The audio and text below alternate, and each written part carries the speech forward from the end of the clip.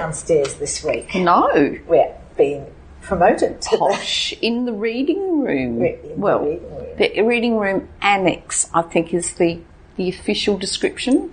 And surrounded by books. Beautiful. I love old books. Yes. Just beautiful. You can see the Golden Bough behind you, the collection. We've got the truncated version at home. At Fraser's Golden Bough. I better take these off. Oh, yes. I just realised that they're dangling and chiming. Little These Christmas happen to bells. be my Christmas bell earrings, which I don't think everyone wants to listen to while I'm reading. They give it a Christmassy feel. Yes, but I think it could be a little bit distracting, a little bit It could overwhelming in the end. And that brings me to the date, which is December the 14th. So we're reading the Bunyip for December the 14th, 2022. Wow. We're in that frantic last 2 week build up to Christmas. There's just so It's much all happening. The happening. street is busy and shops are getting Yes, busier, and yes. it's like, almost like the weather has conspired to make people think, oh yes, it's not quite Christmas, and suddenly That's right. It it's a doesn't couple of feel warm like days and you Christmas. think, oh my goodness, it is Christmas, I better get out and do the shopping. A few weeks ago, I felt like we might be in for a white Christmas. It was I so know, it's cold. so cold. But anyway, here we are, and it's going to Yeah. warming up again, and a warming trend. So I think they're coming out with the official forecast tomorrow. Is it for Christmas Day? It could be. Yeah, Getting I close. think it's getting close anyway, but going to be warm next week. Well, luckily we're doing Christmas in our place, so we don't have to drive anywhere in the heat. So I don't mind. It can be warm. So I'll start off with 150 years ago. A runaway. Do you want to talk about what we're actually doing here? Yes. Looking back through the files of the Bunyip? We are. I'm so excited about Christmas. We're looking back Really? through the files of the Bunyip. And I'm here with Kay. Hi, Kay. Hi, Jeanette. Thank you for the reminder. It's a bit of a slow way around starting, but that's all right. It's different. It's Christmas, and we can be different, can't we? We can, and we're in a different location. So Yes, and that's exciting too. It is. It's lovely here. A little bit of air conditioning noise, so I apologise Yeah. for that if that comes through in the recording. Yes. Can't really do much about it sometimes. No. Can't be helped. So, 150 years ago, a runaway. On Tuesday morning, Murray Street was thrown into a state of anxious inquiry on seeing a two-horse carriage being run away with containing ladies' shawls and other prods of recent occupation. That's what prods means. The excited animals were brought to a stand by coming into collision with a wagon, the pole of the carriage being fractured and one of the horses severely injured. Oh, So, the prods. yes. Products, I assume it means. Must be. Yes. Interesting. It was wild times on Murray Street back then. Yeah, well, we have runaway cars and trucks now, so we Yes. have one, there's always, not always, but, too often we hear of fatalities, like the person that died at the pedestrian crossing, and then years ago a truck, its brakes failed coming down Cowton Road and went straight across into the shop opposite, and someone was killed in that one, I think. So, yes, it's always happening. So, Over to you for 100. 100 years ago, controlling the traffic. The growing popularity of the GJC racing fixtures at Gawler and the facilities offered by Motorcare for patrons to attend these races are incidents leading to the congestion of traffic in Murray Street on race days. I should see it now. Yes. It is therefore pleasing to record that Sergeant Dye, in charge of the Gawler Police Station, has not waited for red tape to issue instructions that traffic should be controlled when entering Murray Street, but has acted on his own common sense. On Saturday, the Sergeant stationed 2 constables on traffic duty, one at the tramway bridge and the second midway in Murray Street, and these officers curtailed the mad limit of speed enjoyed by some motorists.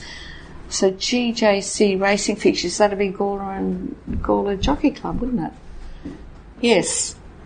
Yes. It's funny, isn't it? It just shows that they've been complaining about the traffic for over 100 years. Well, yeah. But if they went to France and had to drive around a French town, they would stop. I've never driven around a French town, but I've walked around enough. It was a nightmare. Yeah. Well, they're not designed for... No, they're not. They're not designed for modern traffic, and everybody in France seems to have a car. Yes, we had some interesting situations driving in French towns. And just an age 10 years in a few days. So, 50 years ago, sang carols.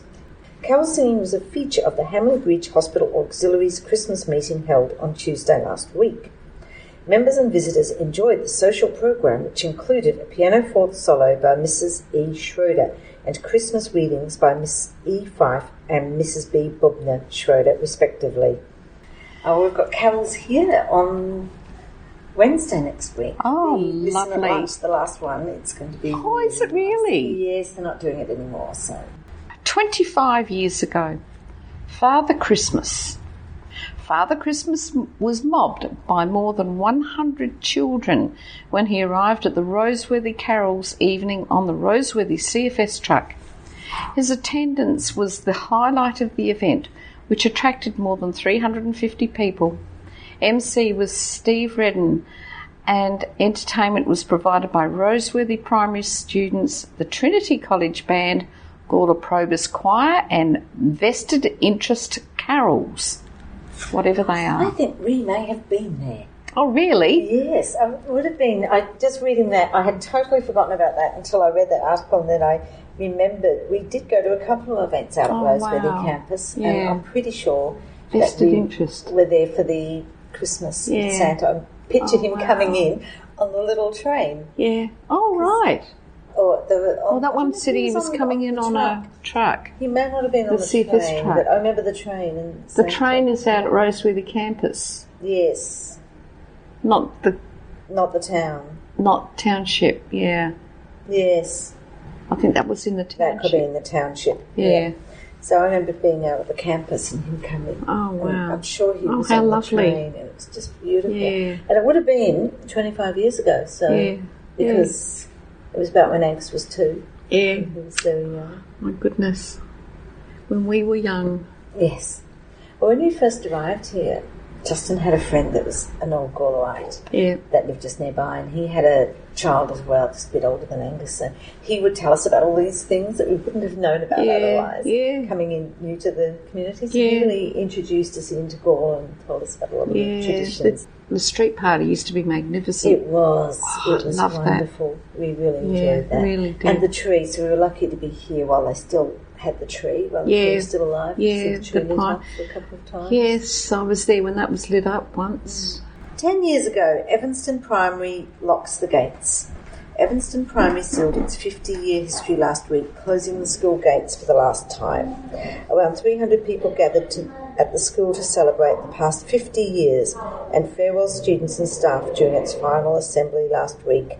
Principal Jan Reber said it was a wonderful but difficult day. It's sad. The schools are such an integral part of a community.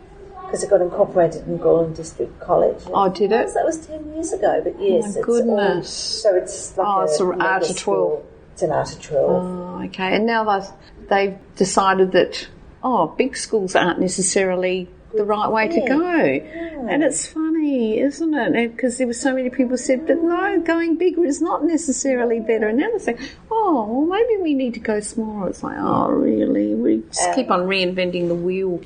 It's so nice having a little country. And also because it's, there's a lot of travelling for those kids. A lot of angst for the parents to get their kids to school and, anyway. And I think the bigger the school, the less able teachers are to help with bullying situations. They have less contact or knowledge of the students. And just socially. I just think it's better if you've got a smaller environment. But there you go. And here we go with Gawler Now and Then photograph provided by Stan Ralston, usually.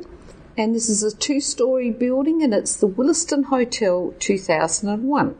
And the caption just reads, the building underwent major renovations later that year. And yes, I've enjoyed a few very nice meals out at the Williston Hotel there on the corner by the roundabout now. And that brings us to the end of this week's Looking Back. Yes, column. it does indeed. Podcast. Thank you, Jeanette. Thank you, Kate. Thank you for organising it. Until next week, Kate. Thank you Until for being then. part of it. It's wonderful. It's a having pleasure. you are the ideal person for this. With Am your I? background with the Bunyip. You're fine. Bunyip's first female journalist. Yes.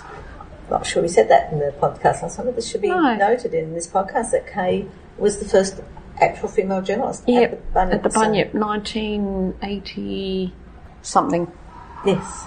1987. Right. Had to dredge back into the memory bank for that one.